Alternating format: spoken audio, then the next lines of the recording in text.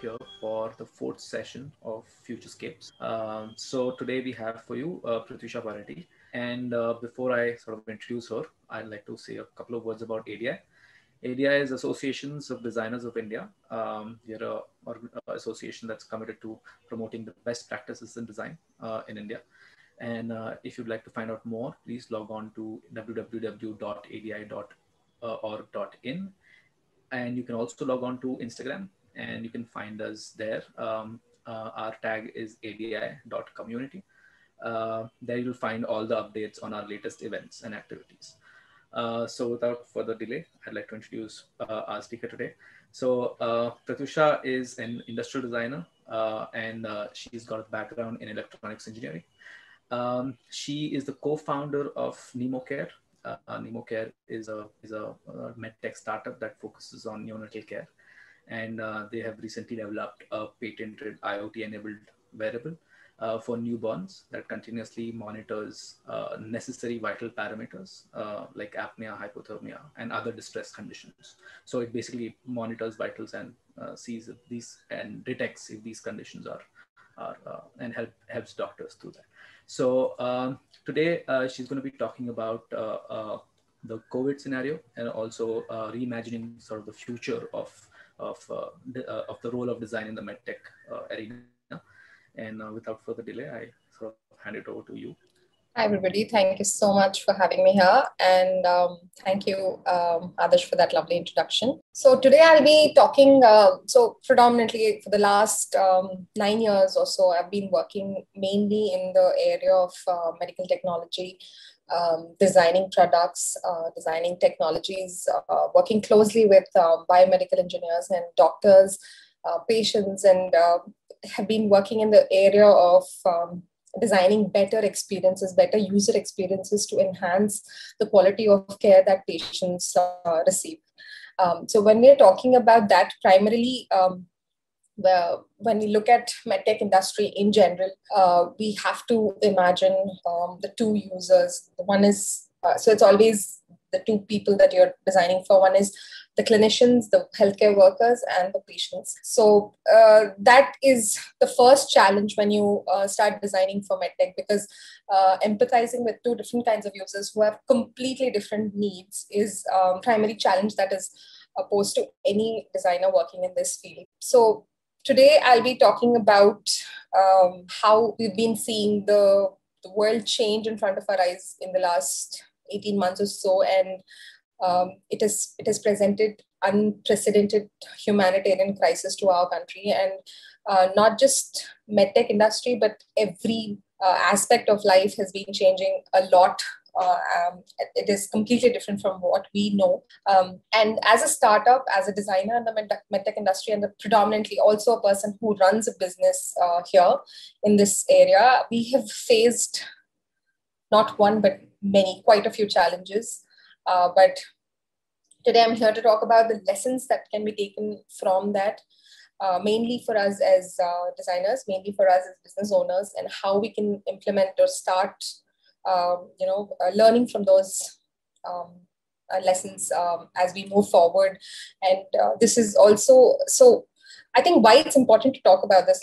Let me start with that actually. Why it's important to talk about post-pandemic era, or why it's important and imperative that we take lessons out of this situation that we're going through, is because going forward, though it's not going to be a clean slate, it is any crisis presents humanity two options. Either you learn from it or you don't learn from it. So I think we as a generation have to belong to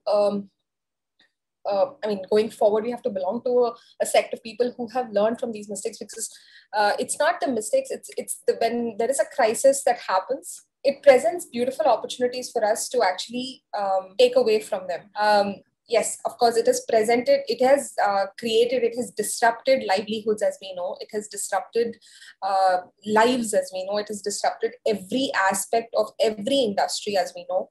There have been many restrictions, many issues related to livelihoods like jobs, and it has not just reflected on the industries like manufacturing and agriculture, but also on climate change as well. So going forward, what happens is when we take lessons from here and go forward from there is when we make that change that is necessary. It is not just the preparedness, but it is also for a better future. It is not for future generations. So I think in terms of how COVID has affected in general, yes, but what it has done to us as consumers, especially people who, I'm talking again, I'll shift my focus completely in the medical and healthcare domain. When it comes to what, like I was saying, my users are two people. One is clinicians and the patients. So when you're talking about your consumers, when you're talking about your users, the paradigm shift that is happening towards their behavioral change is being massive. So one major change that has happened to consumers itself is hygiene.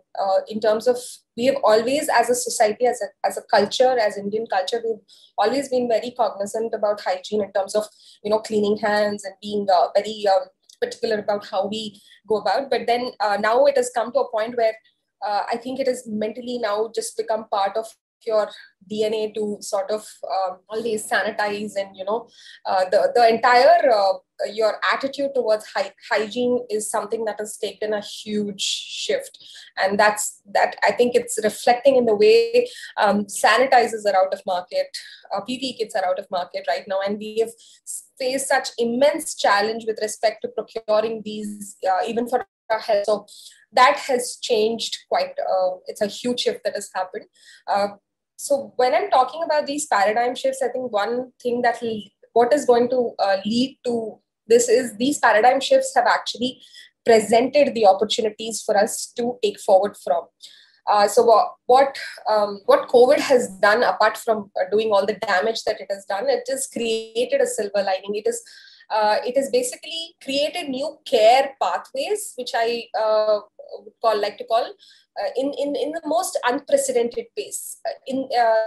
Moving at what is called, we have a favorite term for it.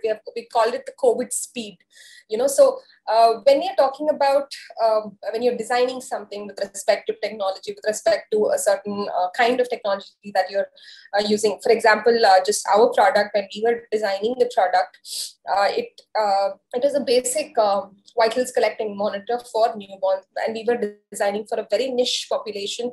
So we had many challenges, but the biggest challenge we had at that time was the fact that remote monitoring, or a lot of people, Apple Watch or Fitbits were just about like probably 5% of the population is what uses it. But so patient data monitoring, patient data collection, and understanding that data and being able to give health insights based on that monitoring or the monitor data was something that, so when we started off with this work, it was about 5 years ago. We were basically designing a product that was supposed to, or we were hoping will come into adoption 10 years from there. So 5 years from now was when we thought, the market will be fully opened up for a product like that. But what we are seeing now is unprecedented in the way that every household has a pulse oximeter. I think 2 years ago, nobody would have imagined that every household would have a pulse oximeter. I think when I was talking about our device collects SpO2 data, which a pulse oximeter does. And when I was talking about SpO2 or oxygenation levels to people 2 years ago, I don't think anybody even had an idea. A lot of investors that I was speaking with, I still had to break it down and explain and say what oxygen levels are for a body and what it reflects as. So, but now I think everybody knows what SpO2 levels are. Everybody knows what oxygenation levels are. And this kind of data, this kind of knowledge, this kind of, people understanding towards personal health monitoring was something that we as an industry had never imagined 2 years ago. So I think beyond the crisis, beyond everything, that I see as a silver lining, I see as an opportunity to what we are heading towards. And this actually presents as a clean slate, because not just from the consumer's point of view, but even from clinicians' point of view. I think when I was talking about how people will probably use our device to monitor their own children at home, doctors laughed at me 2 years ago. They said that's impossible, because we asked them to monitor temperature using a thermometer and still people are, not so okay with it. But now I think the situation is completely different. So that I think is one of the major paradigm shifts that's happened in the industry, which both clinicians and consumers are not immune to. The other major user research insight that we had got, like when we are constantly on the field talking with doctors, and that's one of the things that you have to keep doing as a designer in the medical field. So one of the major issues that we had with doctors was more than consumers, more than people, more than patients, it's the doctors who are very, very resistant towards adoption of new technology. Yes, they like it. They like new technology aiding them in the way that they can deliver care. But with doctors, you see what happens is that they are accustomed to years of training. They go through 4 years of MBBS, then 3 years of post-graduation and a couple of years of fellowships and training. And so that's about 10 years of education and training in a certain way. And when you ask them to change it, or when you ask them to adopt something new into their practice, especially because the risks are very high, their resistance towards that adoption is very, very, very high. So one of the hospitals that we had initially been working with was AIG before they shifted into their new campus here.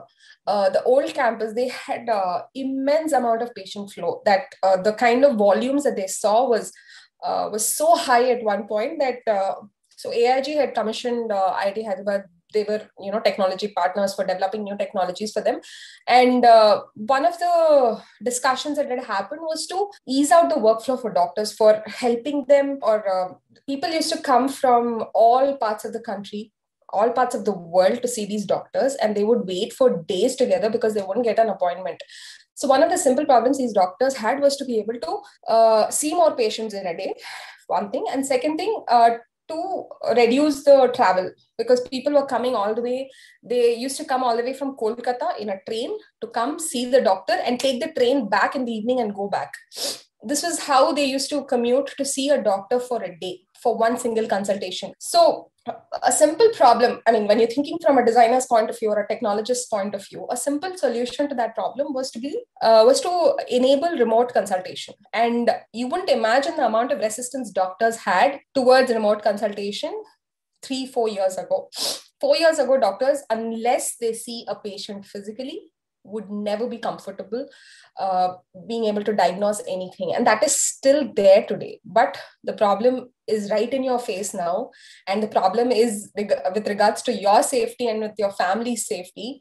They have no other option but to adopt this now. Every doctor that we know, every patient that we know wants a remote consultation. And this kind of paradigm shift is something that was unprecedented. I think something that this industry probably did not imagine would come 10 years, from a couple of years back. And now it's already here, where we are seeing this sort of remote consultation and, doctors being able to actually connect with patients from across the country and across the world. The fourth major thing that we had never seen people spending was preventative healthcare. Preventative healthcare just as a business, just in terms of an idea. If you had gone to any investor with this idea a couple of years ago, I think would be something that they were not very comfortable with, because preventative healthcare is the most logical thing for all of us to be able to do, to be able to take care of us. But people just never spent money on it ever. And the way that is changing, and the way people are actually proactive towards preventative healthcare is actually now really heartwarming to see, and something that I think is a great opportunity for designers going forward. So in terms of how we are seeing this scatter, in terms of, yes, like I was just talking about, the behavioral change needed from doctors is usually higher than from patients themselves. So in terms of the resistance towards the adoption of technology, now we see that has actually opened up this entire space. So people are now much, much more open to remote patient monitoring.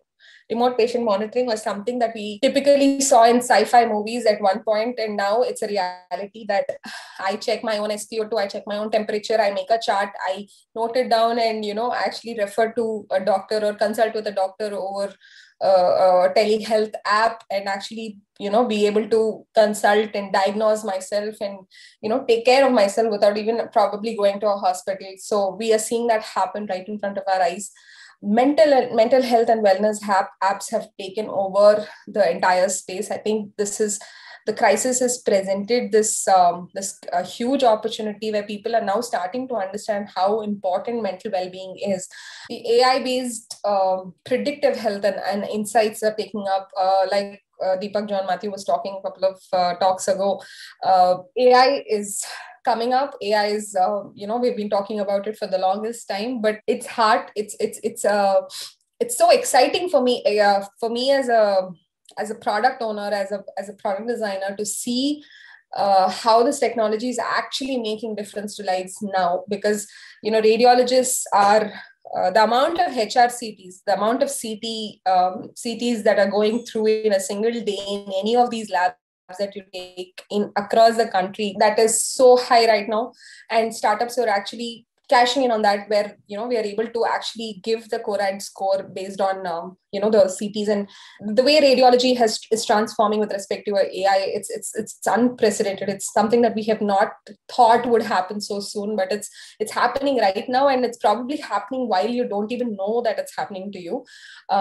So it's great to see all of these opportunities that have opened up, and this space has opened up like never before. So because the space has opened up like this, it is so like with every yin yang situation, it has come up with a lot more challenges. But then I think what we can do collectively is to figure out these mitigation strategies. I don't think anybody single-handedly has figured it out. It's all evolving at the moment. It's all in the process of in a place where what we do now, what we collectively do now, what we individually do now, how we target or tackle these situations is what is going to set the precedent for years to come, in terms of in every aspect of design and every aspect of role that we can play. So when we are talking about, again, I'm going to shift my focus mainly to us as designers, how we are going to help the challenges that we are facing today. One of the primary challenge, like I was just talking about, how so much of digital health space has opened up and has presented opportunities for a lot more companies to come in and start playing around here. That has posed the biggest challenge possible right now for the way the user experience is going to be designed for this. So one of the key reasons why this adoption to technology is so low, especially with clinicians, is the fact that is because the kind of fatigue it brings in. Because everybody thinks a great EHR system, a great EHR actually helps the doctor see many patients. But when we go back and actually look at that data, a doctor has to spend 16 more minutes approximately on each patient to be able to use or to be able to consult that patient through an EHR system, a badly designed EHR system. So that is actually bringing in that fatigue, bringing in that unnecessary complication to the way the workflow has to be dealt with. And that is actually bringing many more challenges with respect to adoption. But now because the playing field is now actually clear, now they have no other option but to adopt them because of the crisis that we are in.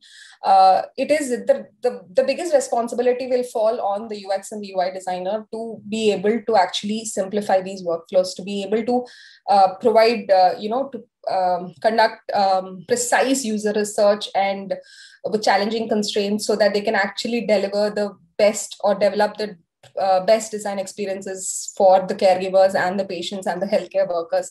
Because a badly designed app or a badly designed product or a user experience for the product is the break or break situation for things like this. And now they're trapped in a place where they cannot go backwards. They have to go forward with technology, and a badly designed user experience can actually be hell for the care, especially the caregiver.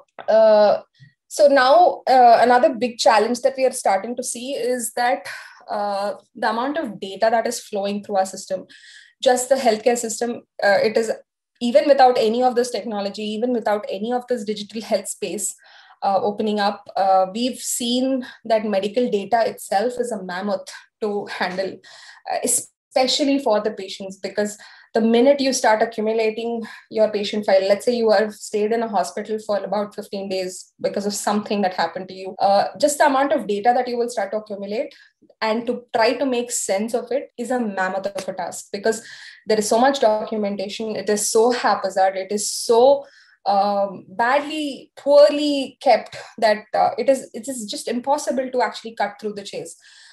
So delivering simplified information without morphing the critical data, it is the huge challenge that we are going to start seeing now, because the amount of data that the patients themselves are going to be monitoring for themselves, are handling themselves, because there is no healthcare worker that is going to handhold you through this. And now that remote consultation and remote patient monitoring is going to be the norm in the near future, that data that they are going to start handling is going to be much more. So for us also, irrespective of all of this, for a simple product that we were designing, especially for newborns, the challenge was critical, that we had to give the right information to the parents and the right information to the doctor.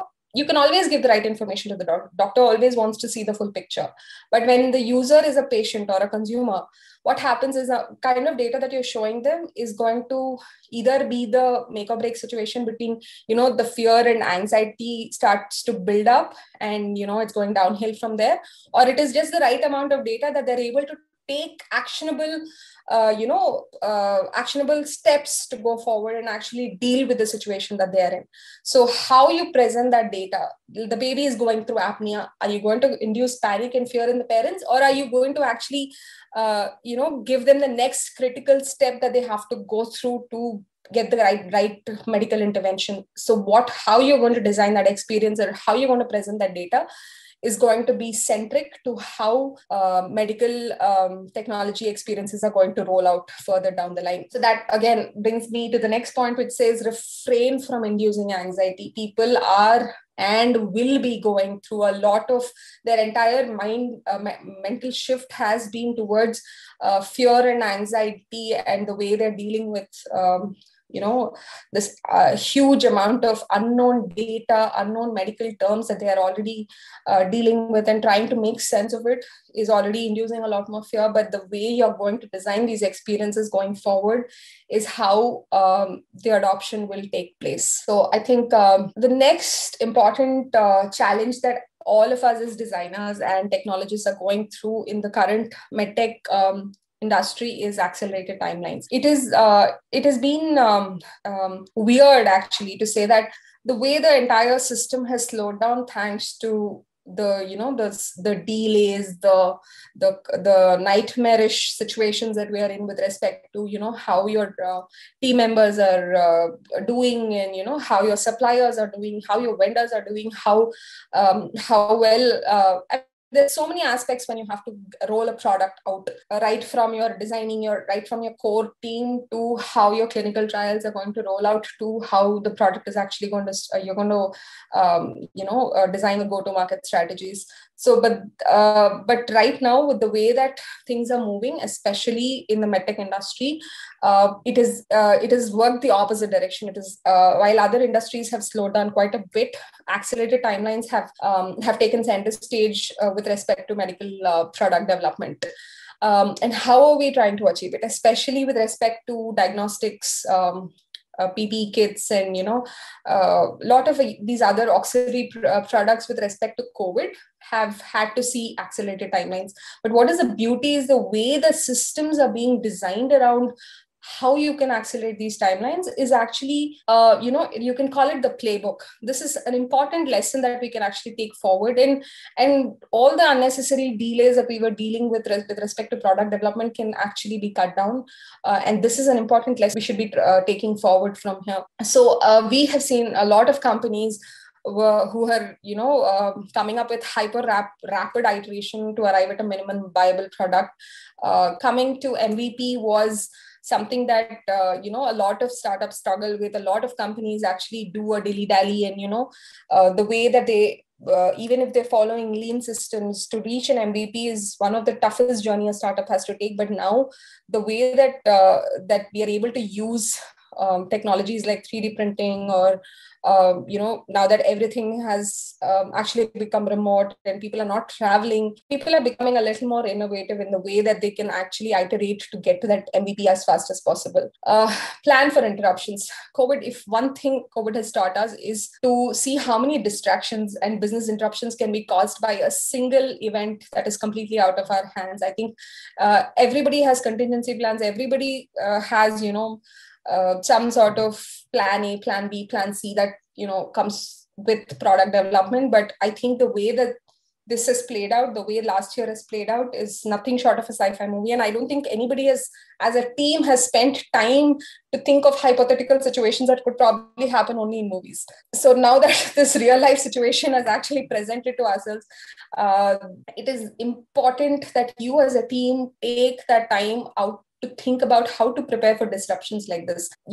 Something is not going to come on time. Your production is not going to happen on time. Your parts are not going to come. Your raw material is not going to come on time. So there are so many interruptions that we don't take into consideration when we are going ahead with this, because we always have this lot of things that we have taken for granted. And now it's a good way to now actually start planning, because a lot of things cannot be taken granted at the moment, including Indo-China war. I don't know when that will break out, but it might just, So another key thing that a lot of designers who are working in the MedTech space who are not very cognizant, I personally find a lot of such people who think regulatory issues are not their cup of tea. It's something that a different team has to manage. But be smart about your regulatory issues, being cognizant about the kind of regulatory issues that you will bump into and how you can actually work around the system. Where do you lie? Where you as a company or you as a product, your use cases and your exact goals that you have set for your product, keeping them in mind and working around the system and being smart about these regulatory issues can be all the difference that it will make to having an accelerated timeline. We as a country, generally, we have a very complex regulatory landscape, especially when it comes to medical device industry. We are so nascent that just to kind of figure out your first step can take a long time. And if you're even looking at FDA and other sort of regulatory issues, in a matured ecosystem, it's actually much more easier to navigate, though it's a longer process and time taking and,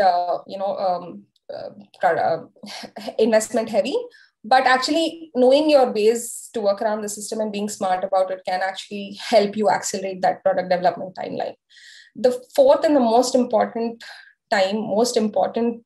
aspect that we all have learned through this crisis is to be able to support your team, irrespective of how you're doing individually, irrespective of how you're doing as a company. You might be sinking, you might be heading into bankruptcy, or whatever your team, you're keeping your morale high, keeping and supporting your team can, because especially now that you're not going to be together for, I don't know how long, this is probably something that we have to get used to forever, but being able to support your team through this product development process, to be able to personally being able to connect with them on any personal issues that they might be having, and taking that time out to be able to make that call or make that message happen can make a lot of difference for your timelines. The last aspect of product development, or the challenge that I'm going to be talking about, and personally something that we as a company have faced, are still trying to overcome, and something that any hardware product,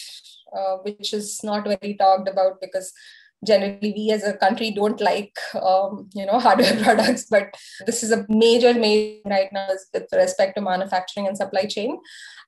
So there's another startup that we know of in MedTech space, very smartly. So they were making glucose strips for the home glucometer for monitoring your glucose at home. They were the company that was predominantly sticking to that. And when COVID hit and suddenly the market went topsy-turvy, they had this huge workforce that was working with them. And they had to sustain the business. They had to keep this team going, and they had to pay out these guys, and they still had to be relevant to the market. Very smartly, the existing manufacturing infrastructure that they have, the vendor partner that they had, they quickly turned around and started developing the swabs that they used to test for your RT-PCR. I think this is one of the very smart moves that most of the startups, most of the companies have very innovatively pivoted. So cross-functional, cross-domain collaboration, looking outside your zone, looking outside your respective area, looking outside your comfort zone. This is all about surviving, sustaining, and floating through till you find your ground. And this is what a lot of companies started doing within our country too. A lot of people have taken advantage, especially when in the initial few days, there was this huge rush for 3D, for ventilators and CPAP machines, and oxygen masks were in short supply. 3D additive manufacturing, people started 3D printing these oxygen masks, and they've done so. They've done so beautifully. We as a country are, I must say, we are so restrictive. We're so not so up there with respect to manufacturing. We have very limited resources that we can operate in, especially hardware companies within the country have a tough time finding vendors, and especially in the initial days of batch manufacturing, have so many more challenges with respect to manufacturing. But they've all pivoted, and they've all made the maximum of what was available to us at that point. And these were the opportunities that started coming by. I think I've not seen 3D printing being used in MedTech industry as much as it has been used last year. So that sort of flexibility with your manufacturing, having plan A, plan B, plan C, having contingencies within your manufacturing process and assembly lines is a huge thing that you can do. It's a huge step that you can take with respect to how you are going about planning for your manufacturing.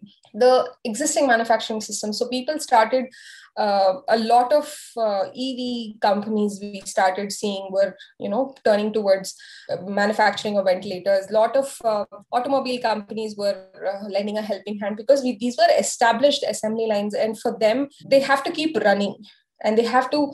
It's up to us about how innovative we can go, how innovative we can be about finding a vendor who you would have never imagined otherwise would be, developing any medical technology or manufacturing anything medtech, being able to repurpose something, assembly lines which are already set like that, to be able to use for yourself is I think how innovatively we can go about making this possible. And one of the biggest lessons that we've all learned, like we've always taken everything for granted. It's a grave reality that we cannot manufacture a battery, a lithium-ion battery in this country. So with respect to anything that we require, with respect to even making the smallest pulse oximeter here, we rely on a China to be able to give us to rely on battery. If we need a battery, we have to go to China.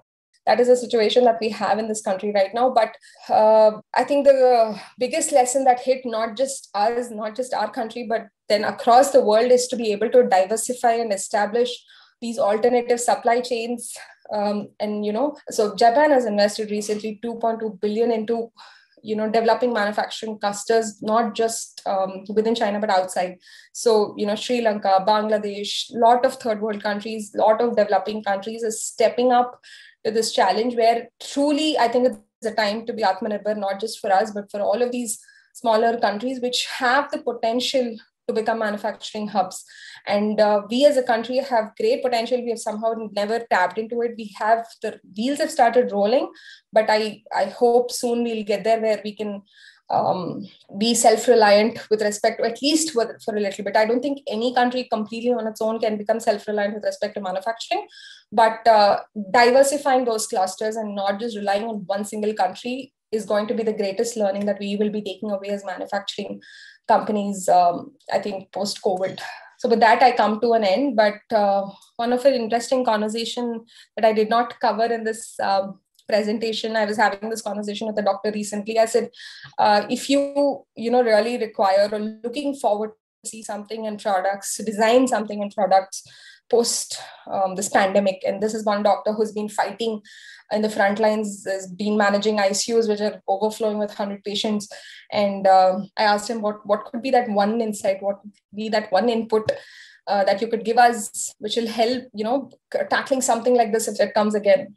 What should we have done? He said, very simply, he said, if there is a way to design for people's stupidity, that should be put in. Because somehow we just don't seem to understand that staying at home is important.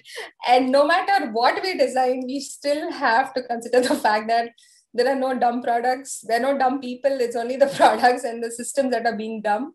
And we have to still consider designing for those.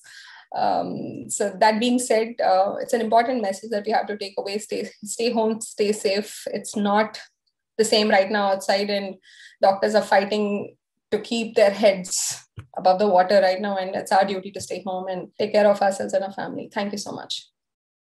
Thank you so much for that lovely talk.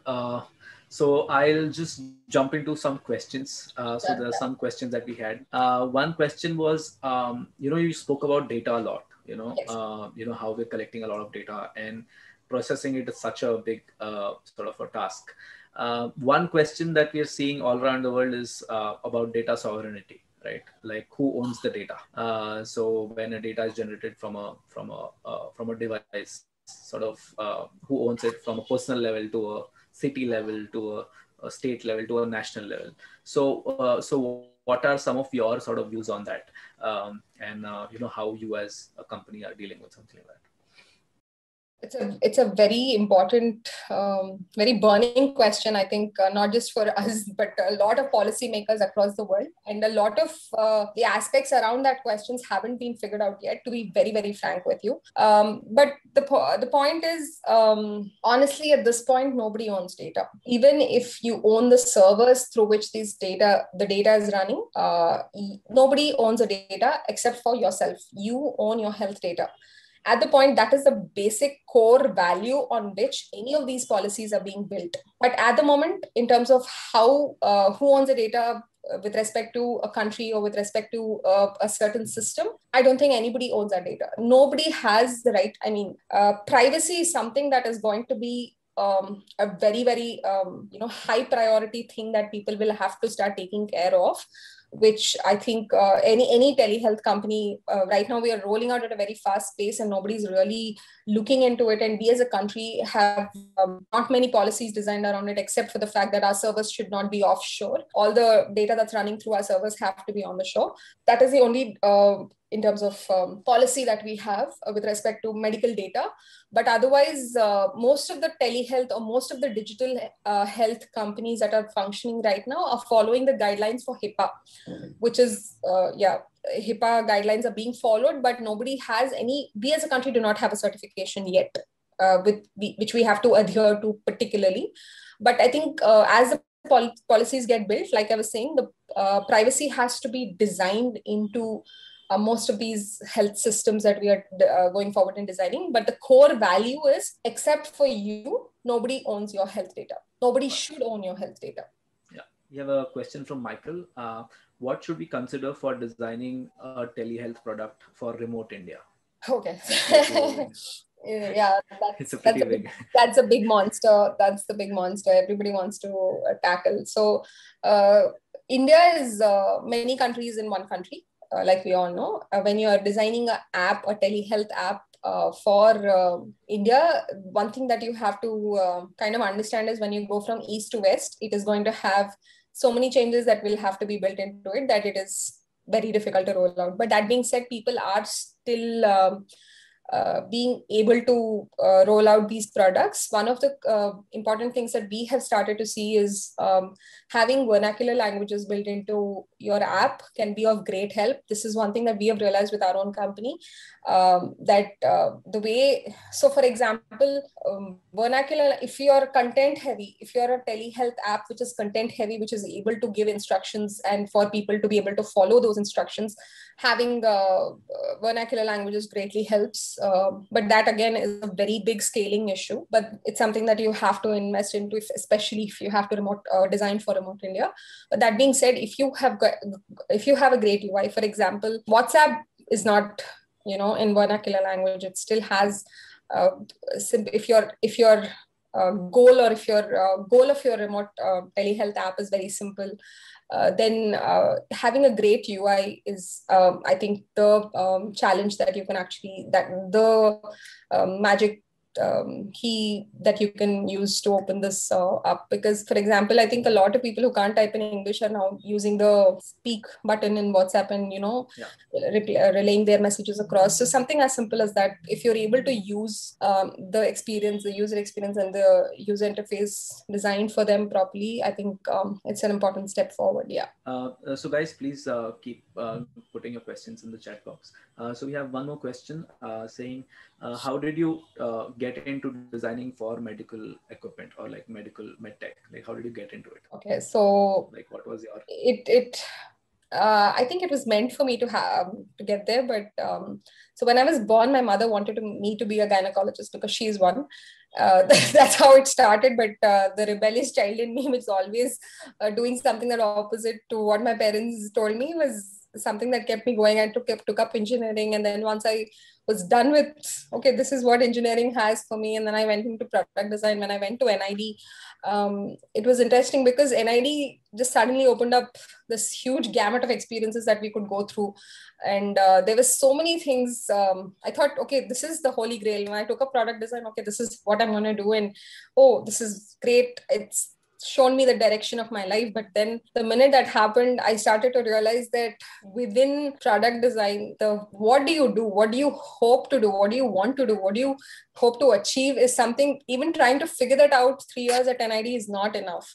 But incidentally, for me, I think one of the systems design classes with MP Ranjan was, I think, the turning episode for me. He pushed us into exploring healthcare, because I was sitting in his office and I was talking about all this experience I had as a child growing up, in hospital, because my mom was a doctor and she was a gynecologist, and growing up in that hospital environment, how it shaped a lot of the things that I think about. And when I was talking about this, he pushed us into this thing, saying, why don't you look at maternal health? And very weirdly, it so happened that he said, okay, just write to the health commissioner and say that I want to go and see the maternal health state in Gujarat. And we just wrote a letter. With I don't know what guts, we just went in and gave that letter to the health commissioner. And the next few days later, we had a car that came us, picked us up, and made us tour 5 different districts in Gujarat. And that experience of understanding rural maternal health, I don't know how much it made a difference for me as a systems design project, but as a person, as a turning episode for my life, because it was a world that I did not see. I only came from a place where I thought healthcare was affordable. I've seen people buy healthcare. I've seen people pay and, get what they wanted and demand a certain thing from a doctor and get it for themselves. But when I saw people being vulnerable and not being able to make a choice, I think that was what shook me up so much. And there was this underbelly where healthcare systems across the world, especially in developing countries, are designed to exclude this population, exclude pregnant women, exclude neonates, exclude old people. The healthcare system is designed to exclude them. And the minute when I worked closely with those systems was when I realized this is something that I wanted to do. And it was a hard way around, because the minute, if you look at healthcare and you enter corporate healthcare, it's a completely different ball game. But trying to be able to do what I thought would make a difference, I had to find my own paths. So I did a fellowship at IIT Hyderabad after that. And this was a fellowship in healthcare entrepreneurship. And this presented us with an opportunity to actually work closely with doctors, work closely with systems at various levels, the healthcare systems at various levels, to be able to discover what I wanted to do, and something that I thought would make a difference. The minute that happened and we were able to actually develop an MVP, we got funded by Bill and Melinda Gates Foundation, and that kind of kept us going. And so I've been in this field for so far. Perfect. So I think I will just take one final sort of question. You talked about hardware a lot, right? Like hardware development. And one thing that we do see is that there's a lack of prototyping facilities and also like hardware development facilities. So do you think that we are there yet, or are we doing enough? For example, I know that in Hyderabad, they are setting up a few facilities that are there for prototyping. So do you think we're doing enough to encourage hardware startups? It's not enough. It's definitely not enough because I mean, there has been a lot of effort though.